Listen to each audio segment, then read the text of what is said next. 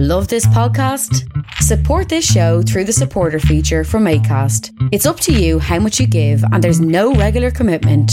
Just hit the link in the show description to support now.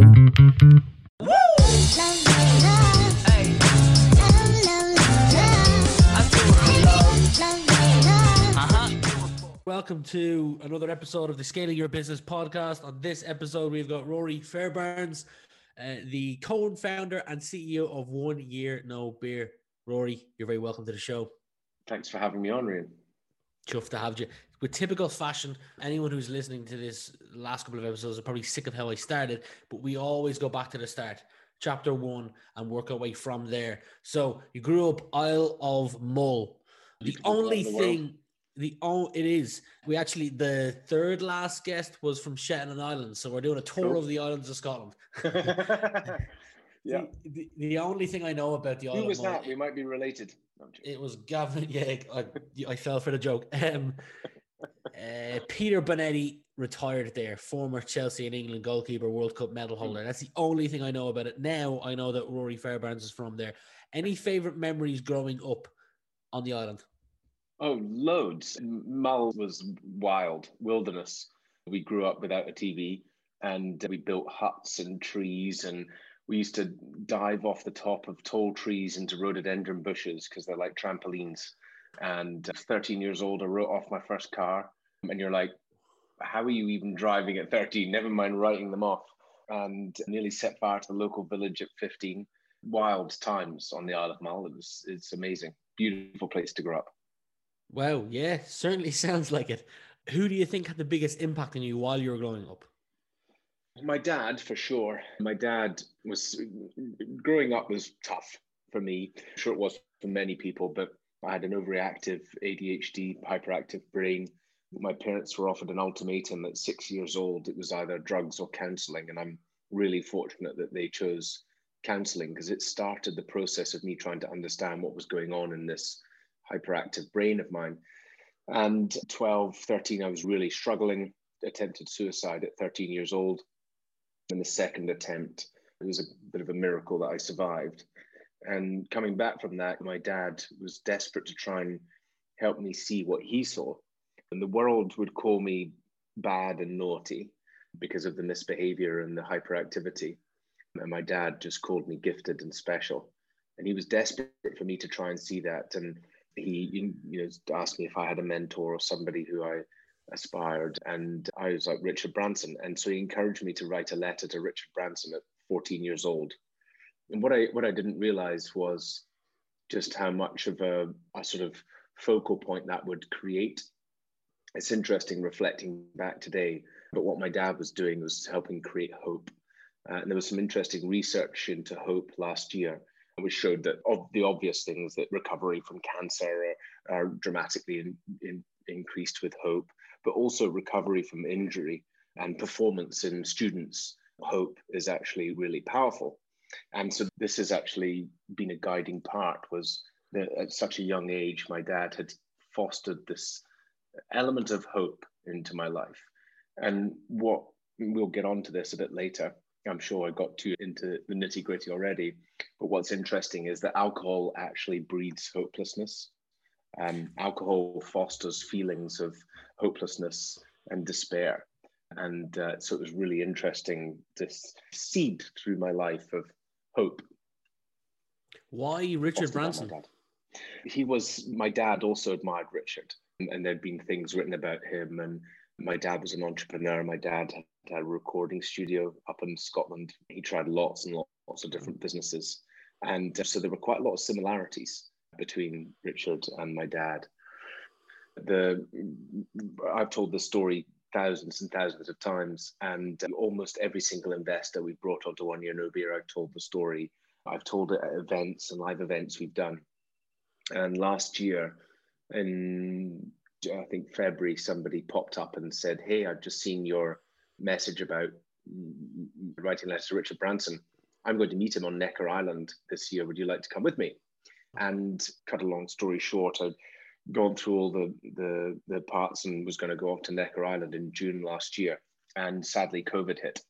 And all the way through that, I was so excited about sitting beside the organizer of the whole event, loved the story. And he was like, I'm going to sit you next to Richard so you can tell him about this story because it's so powerful. And Richard barely drinks now, so he'll really love your story. And then COVID hit and the trip got cancelled and my dad died a month later. And I was looking forward to sitting there and FaceTiming with Richard there, like having made this whole journey. So I still know to this day that I will enjoy lunch with Richard at some point and just have to hold the memory of my dad at the time. I was going to say that it's definitely not over. You'll definitely still have time to get out to Nectar Island at some point. Yeah, exactly. That was one of my questions around, did you come from a family of entrepreneurs? You've somewhat answered that with your dad, because you said you left school at 15 to sell and service PCs on the island. But 25, you tried 5 different businesses, which employed 10 people for 3 years. You now live just outside of Edinburgh for any of our international audiences. You can be more specific for our Irish and Scottish audiences if you want. I can be even, we've updated since then. So at the moment I live in Mallorca. Oh, wow. After the first lockdown. So we were in Edinburgh. We had a team in Edinburgh and an office in Edinburgh. And after the first lockdown, we went fully remote. We were already fairly remote anyway. And that gave us the push to go fully remote. And we were admiring other companies around the world pre-COVID that were fully remote. And so we said, for fully remote, why am I in Scotland? My dad had just passed. Yeah. I was facing a winter grieving my father in Scotland, which I didn't fancy. And so we hopped and skipped out here. Best decision we ever made. And if someone was to either move to Mallorca or visit Mallorca, what one thing would you say they should definitely do? Oh, one thing, Mallorca. It is an amazing island. I would say put your kids into the school we've put them into, which was one of the big drivers for us coming here. The school's main motivation are meditation, outdoor learning, nutrition, and creating the next entrepreneurs. And so they're very loosely following the academic system, but the most important thing for them is to create happy, healthy entrepreneurs, which is what we want for our kids. And the whole what's going on in England and the 11 plus and the forced to study and lots of studying hours and all this stuff, it's just wrong. And it's been proven wrong. In fact, Holly Branson herself is leading a charge to try and disrupt education in the UK at the moment, to try and change this rhetoric that we need to be forcing our kids to do so many hours of study to get grades to go to university. It's just not needed. I didn't need university. And I think the biggest thing for me was, and why I've enjoyed going back to my school and speaking to some of the kids there and all of that, is I was a really disruptive kid. I was very disruptive in school, and I left school before the legal age and I went straight into running businesses. By the time they were coming out of university at 24, I'd been running businesses for 9 years, compared to somebody who'd come out of university who'd basically been drinking and partying for 50% of their time and studying about a single thing, which in often case, much of what they're studying is actually information from 2 or 3 years prior, which we know today is basically obsolete in 2 or 3 years' time in tech and all of it. I'm being harsh on it because obviously not my at own all. agenda, but I'm not an advocate of the academic system and going into university. And I think the university of life is far more revealing. So I get my kids out to work immediately. I definitely think there's an alternative. I imagine the Irish and the UK education system are somewhat of the same at the core, kind of maths, English that you learn. And the reason why I'm in agreement with you that there's a better alternative is because in the Irish education system, when you do your, is it A levels is the way you do the second one, GCSEs is their first. A levels is called Leaving Certificate in Ireland, and you get rated out of 600 points. So your top 6 exams, you get 100 points for each one. So whatever percent you get, that's how many points you get. I got 355, and that would be kind of average. I'm guessing average. And I have this internal joke amongst my close friends and family that if a word's longer than 7 letters, don't ask me what it means. Because 7? I'm on 4. It's a way of me slagging myself before someone else slags me. Yes, that's so Irish and Scottish, isn't it? Yeah, but I felt there's a lot of other people that would be in my shoes. And luckily enough, now I've come to learn that, hey, not the brightest when it comes to academia, but I'm actually really smart in this area, which I'm zoning in on to become a better individual. And I just think there's potentially people out there that might not come from a home that fosters the best out of each individual, and that the mainstream way of teaching only caters for a specific individual. So I'm with you on that. Totally. Yeah, that's the thing, is I didn't fit into the system the way the system operated. Fishing, cycling, you're a dog owner, you've been on holidays to places like the Alps, Sweden, I'm assuming with your wife because she's Swedish. That's right. I see you've been to a cricket game, you've done Spartan races. What's one thing you're into or curious about that not a lot of people know? Oh, I guess not a lot of people know that I'm now heavily into paddle, which is a Spanish originating sport, which is a mixture between tennis and squash, played in a group of 4, and it's very fast.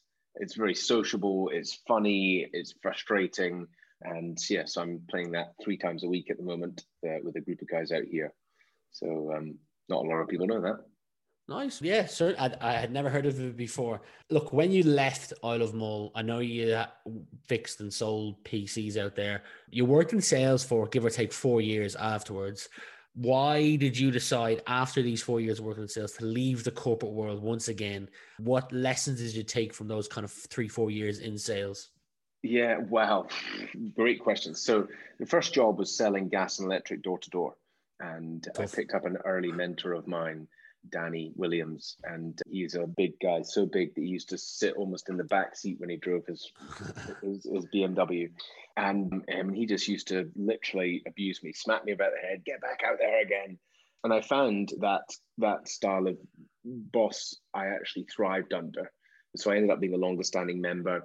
We changed a few things about how we were selling, and we ended up being the star salespeople there. And we were making really good money. 18, 19, I was making $1,000 to $3,000 a week, and staying in the Hilton Hotel in Glasgow and partying most weekends.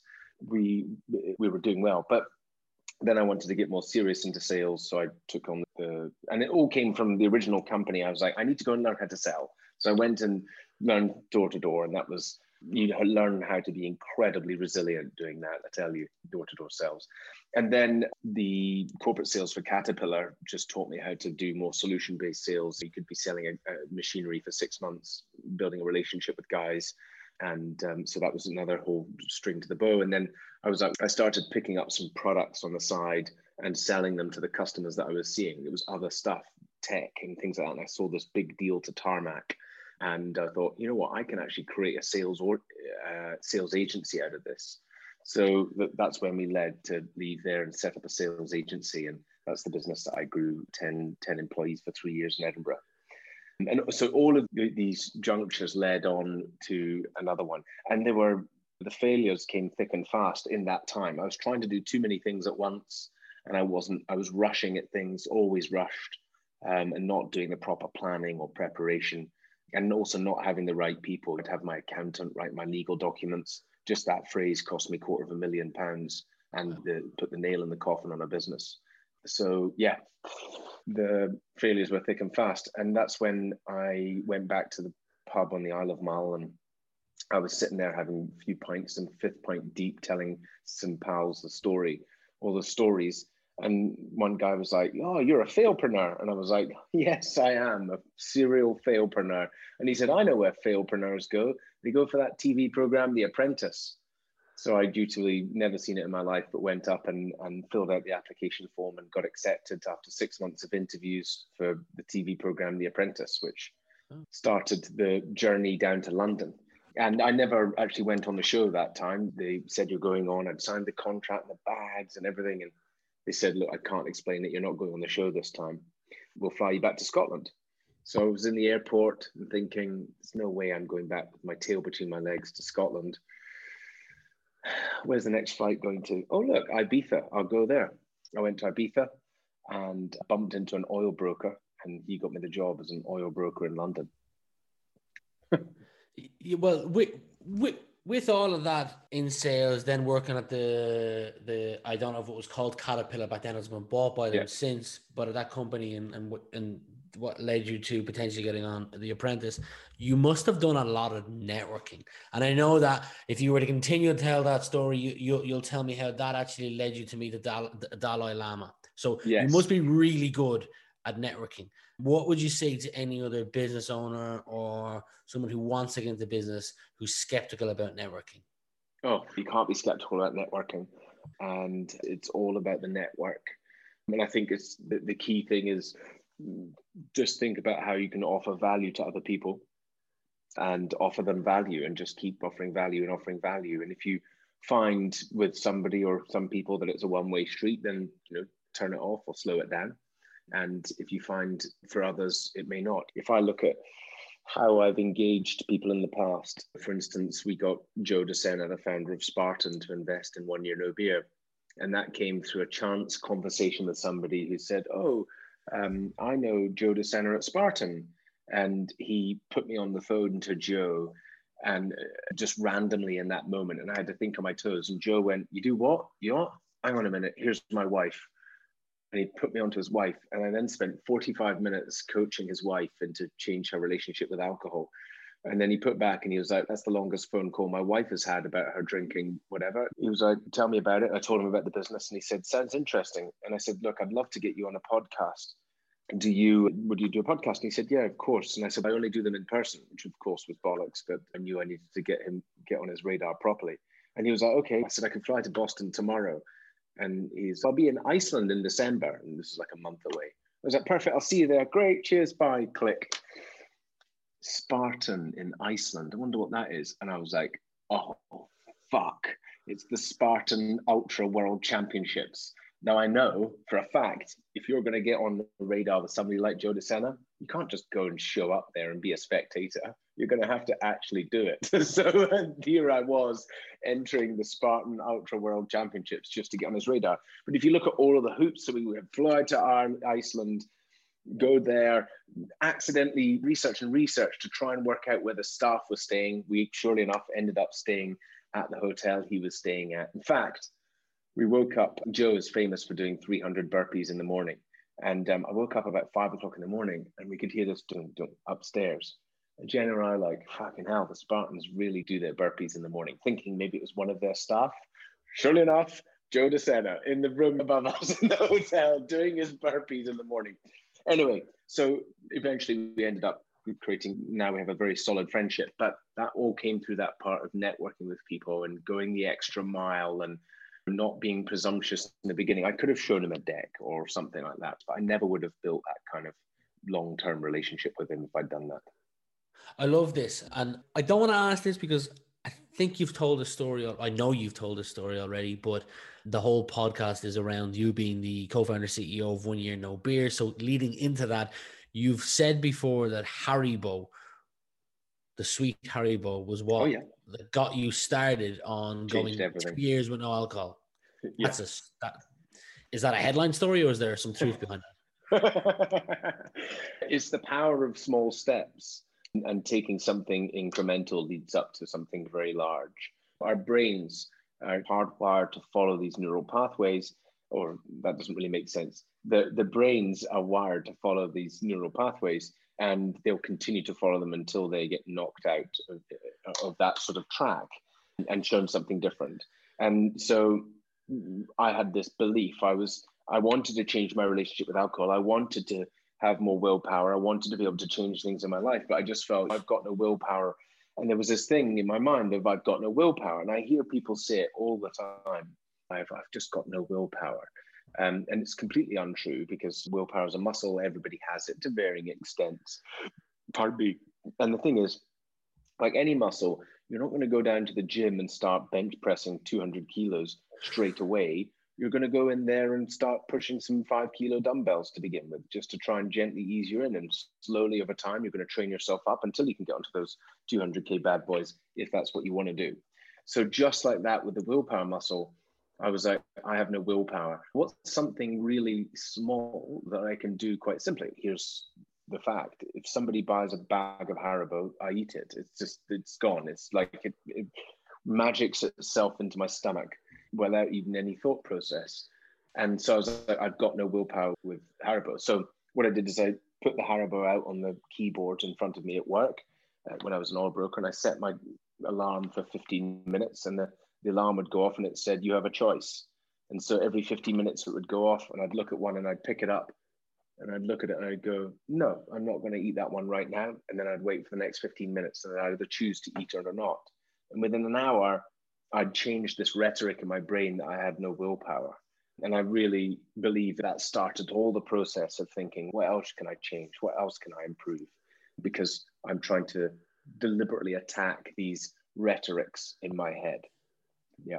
Yeah, no, solid. And this whole 1 year no beer has turned into a rather successful business. I've noticed on your LinkedIn over the last couple of months, you've been hiring different people, but you've said publicly before that you went 4 years without taking a single penny from the business.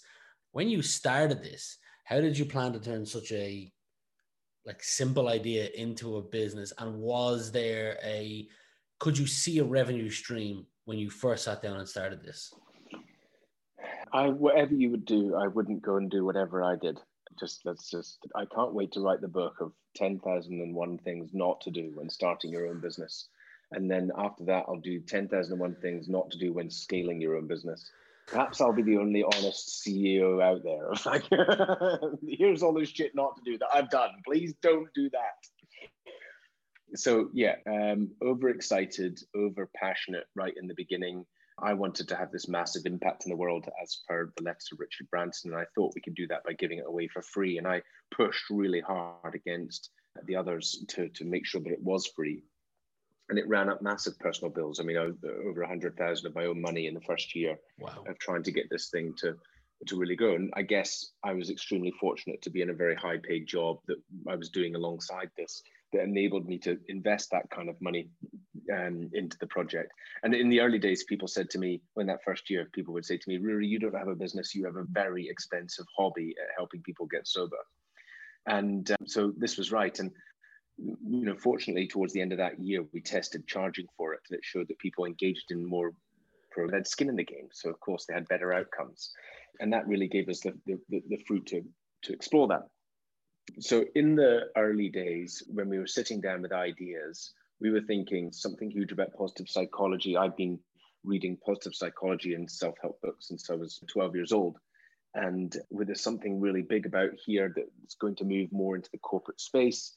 And we were coming up with all these ideas. And the one thing that we had in common, Andy and I, was that we'd both stopped drinking, and it impacted our lives so hugely. And also that there was just nothing out there. There was nothing out there that supported us guys to change our relationship with alcohol, how we felt.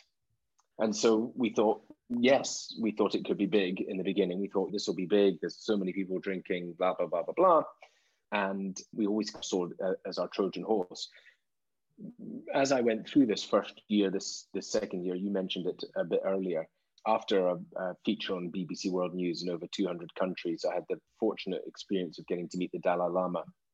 And for me, that's when all of my life made sense. I talk about that, and I say it was just like there were some moments that happened that weekend that connected everything. The recurring nightmares when I was growing up, just the hell I went through, the failed startups, the letter to Branson, everything. And I was like, this is why I was put on the planet. And when I was traveling back on the plane from there, I was like, I feel almost like I am the vehicle and the conduit of this movement. And I have a duty now to go and hand in my notice and be fully strapped into 1 year no beer. I meet so many people and I say, this is not like just a business for me. I'm not just doing a business. This is who I am. And I really, truly believe that we are going to have a very big impact in the world. I said my letter to Richard Branson at 14 years old. So that is what very much drives me. And I think the uniqueness of that is that I have done everything wrong, literally. I almost feel like one of those robotic hoovers. And the first time you put it down, what it has to do is bump into every single obstacle in your house at least once before it knows the right path. And I feel like that's how I've gone about business. Every single mistake. Can I counter that though? Because I actually don't think you entirely have, because a lot of the things that you've done, there's people out there that are still doing them. And I know the purpose of your business is to help those people the most, but I've got to give you huge respect and tip my hat to you, because at one point in your life, your wife left you and brought herself and her daughter back to Sweden. You're then looking at two forks in the road. The fork of her loss, I'm going to go back to the pub and keep drinking and I can make big money as a broker, or now I'm doing this for them and to subsequently sort myself out as well. Not everyone chooses the path that you chose. So I do got to give you massive respect for that. And not only that, then you have got a huge drive and dedicated the last, half decade. And I'm sure you'll do more than half a decade of helping several other thousand people in changing their relationship with alcohol. Millions. There you go. Millions. So yeah, massive respect to you. That's what all the investment is. That's what we've spent a lot of time now, the last 2 years, getting ourselves ready to really scale this. And we are very close. We're almost at that tipping point where we can start to push this very, very hard. Every single investor, every country we've spoken to, they say the same thing. Every industry, there's a massive problem. There's a massive problem here in my country. There's a massive problem here. We're talking about 1.5 billion people who drink at a hazardous level. And as I've said to investors, we really need 2% of that market to be valued at $1 billion. So we don't even need to be the biggest. There'll be a huge shift into this space in time, and we are absolutely the front runner. I think this category will become as big as diet. So just because alcohol is not going away. You're right. With my podcast, the typical way, and we spoke before this, that I'll lay out the podcast is I'll do a fair bit of research on the person. I'll dive into their social media accounts, listen to previous podcasts, and then I structure it around a number of base questions. And one of the base questions sometimes that I include is, what's a commonly held belief about your business or role that you passionately disagree with? And I feel like that question was specifically purpose made for you. So I'm throwing the ball to you. What's a commonly held belief about your role that you passionately disagree with? Well, everyone's assumption, most people's assumption who don't know about One Year No Beer, think it's for people who have a problem with drinking. And that's because the whole of society has been educated to believe that the only people who need or want to change their relationship with alcohol are people who have a problem, who have gone off the deep end. And so it created this divide in society where you are either okay, you could be drinking 10 pints a day and be okay and still going into work, or you're one of them, one of those people who's dropped off the edge, become an addict, an alcoholic, you're one of them over there. And there was this black and white either or. And we're nothing like that. We're at prevention. So we help anyone. We help people who drink 3 glasses of wine a week, and we help them totally transform their lives, because alcohol is having such a detrimental impact on most people's life. They just have no idea until they change their relationship with it. So the belief is that people need to have a problem to change their relationship with alcohol. And that's what I strongly challenge. And what we present to people is, it doesn't matter how much you drink, it will probably change your life if you come and change your relationship with it. And that's where we're the experts. I'm sure there's people that you look up to. I know you've touched on writing the letter to Branson and the hopes that you'll get out there at some stage in the future. But are there any books you read, podcasts you listen to, mentors that you look up to seek advice from yourself for being a hope for so many, as you are? Lots. Tony Robbins has been a long time favorite of mine. I first read Awaken the Giant Within when I was in my teens. And what a slog that was. No, I listened to lots of Tony's tapes and things like that. So Tony was a big inspiration for me. Zig Ziglar was a great selling inspiration for me. Today, who do I listen most to? I think mentors, the ones that we get to read books from and we get to listen to podcasts and things like that, are really important. But so is, the more closer mentors and coaches. And I think that having a coach or having a business mentor is absolutely critical. And if you don't have one, get one. And I've been, at times, I've either been I've struggled to find the right one for the stage of the journey, because of course you can have a mentor and then you've outdone your mentor, you've had your time together and it's time to move on. So I've just onboarded a new chairman a few weeks ago. We've been working together now for the last 3 months, and it's such an enormous relief to have that support there. Entrepreneurship is very lonely. There are often difficult decisions to be made, which can make you feel even more lonely, and having a mentor or coach there is critical. So, yeah. Great answer. For anyone who this is their first time of hearing of 1 Year No Beer, and they're thinking, hey, when this podcast finishes, I'm going to click the link in the comment field below to check out the website. I'm sure you've been flooded with, I don't know if the right word is success stories, but we'll call it that. I've been fortunate to be standing next to people when they go up to others and say, you've saved my relationship with my wife. Yeah. Etc., etc., etc. I'm sure you've had stories where you've changed people's lives, saved relationships. I know you've saved your own, but can you tell me some of the success stories that you've got over the years? I just want to say that I used to have a life of an oil broker. And whilst I fully respect and have nothing against the guys who do that job making a lot of money, it just wasn't for me. Mm-hmm. And it wasn't for me because whilst I was very good at it, I did nothing for no one. I made money for myself. And here, every single day, I get tagged in a post or posts or stories where people say, you've changed my life. And I get onto calls with investors and they are just like, I just want to say just the most amount of gratitude for how much you've changed my life, my family's life. Hearing that and the truth behind it and the pain that was behind it and before, and that we've enabled that is what it's absolutely the fuel of my existence. And I wouldn't go back to any other life, any other way. I couldn't, now that I've had a taste of what it is to help people.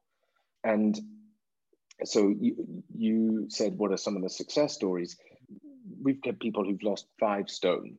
We've had a lady who was 10 years of anxiety medication, seeing psychotherapists, doctors, GP for her anxiety, 90 odd days into our challenge. And I've stopped all my meds. I've never felt such a reduction in anxiety. And she wasn't drinking that much. She was drinking half a glass of wine a day.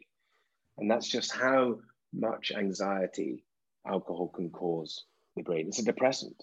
And yet we're not told about this stuff. We've got, I can't remember his name in Dubai, Mark in Dubai, who 5 rounds of IVF. Think how painful that is. Unsuccessful. And they said, look, I'm really sorry, mate, but your swim count is just too low. You're not going to get pregnant naturally. 100 odd days into our challenge and they're pregnant naturally. They've now given birth to that baby, called her Amber. And that is just phenomenal. Why aren't more people told about that? In fact, I posted into our community and I said, hey, what one reason would you give somebody to change their relationship with alcohol in 2021? And there were over 500 comments within 24 hours, of which 200 were unique. Low blood pressure, heart rate reduced, cholesterol reduced, right? Those are the health-based ones. I've got my relationship back. We feel in love like we've never had before. Sober sex is more intimate and more loving than it ever was. Okay, so relationships. It goes on. My hair, I look 10 years younger. Many women right now are spending hundreds of pounds on creams to try and look younger when all they have to do is take a break from alcohol. And none of this is really out there. And this is what the message is that we want to say. There are business owners and entrepreneurs here. We had one of the world's top productivity experts come and take our challenge. And he said, after the challenge, 90 days, he said, Rory, I've spent the last decade searching for 2 to 5% productivity upgrades. You just gave me a 20% upgrade. And again, I wasn't even drinking that much. A very successful entrepreneur in the UK said to me, Rory, I've just realized I spent the last 5 years operating on 80%. Guys, listening, ladies, would you like 20% more? 20% more focus, more clarity, more energy, more productivity, more calmness, more resolution, more resilience, less anxiety? Would you like to sleep better, feel healthier, get fitter? This is the one thing. And that's the message that we're saying. And so whenever I speak to somebody, they say, oh, I don't really drink that much anyway. Great, do it. If it doesn't take much to do, why not see if this is going to do it for you? I'm not sure I could do it. That's why we created a program. Come and let us help you. All you have to do is step over the line. But to everybody who's regularly drinking, whether you do this now or later, when there's more health pushing from scientists, which is coming, there's labeling on bottles, which is coming. What are they going to say? You are 8 times more likely to commit suicide if you drink this, right? Or what about you're guaranteed this is an absolute cause of cancer? It's, what about all these labels that are coming? Are you going to wait to then to change your relationship with alcohol? Or are you going to be a leader? Are you going to be somebody who's ahead of the curve and think, you know what, 2021, this is the thing I'm going to do for myself. I'm just going to do this one thing because I reckon it might impact every area of my life.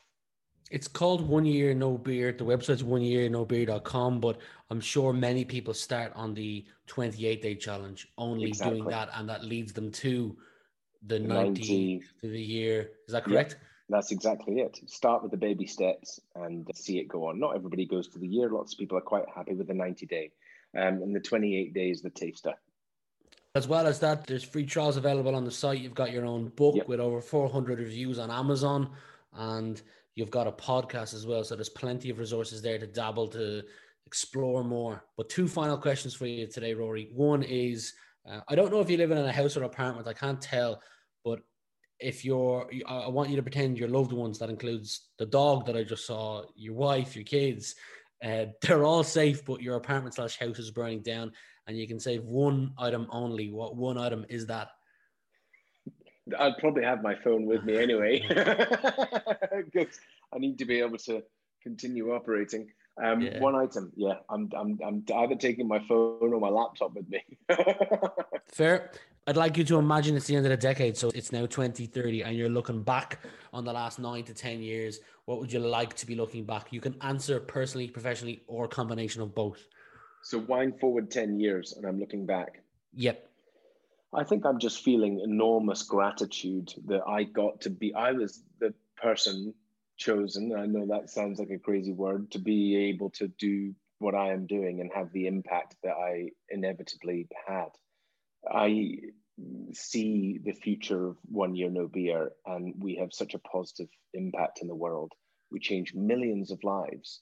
And of course, we've talked mostly about alcohol during this podcast, but behavior change is behavior change. Reconnecting society over the common goal of behavior change. It doesn't matter whether it's sugar, caffeine, porn, gaming, gambling, social media. That's really the bigger picture of what we're up to. If you haven't heard of 1 Year No Beer, you have now, and you absolutely will again very soon. Excellent. Rory, from my end, thank you very much for the last 45 minutes. It's been very enjoyable to get to know you a little bit more, and I wish you all the best going forward. Thank you, Ian. Thank you very much.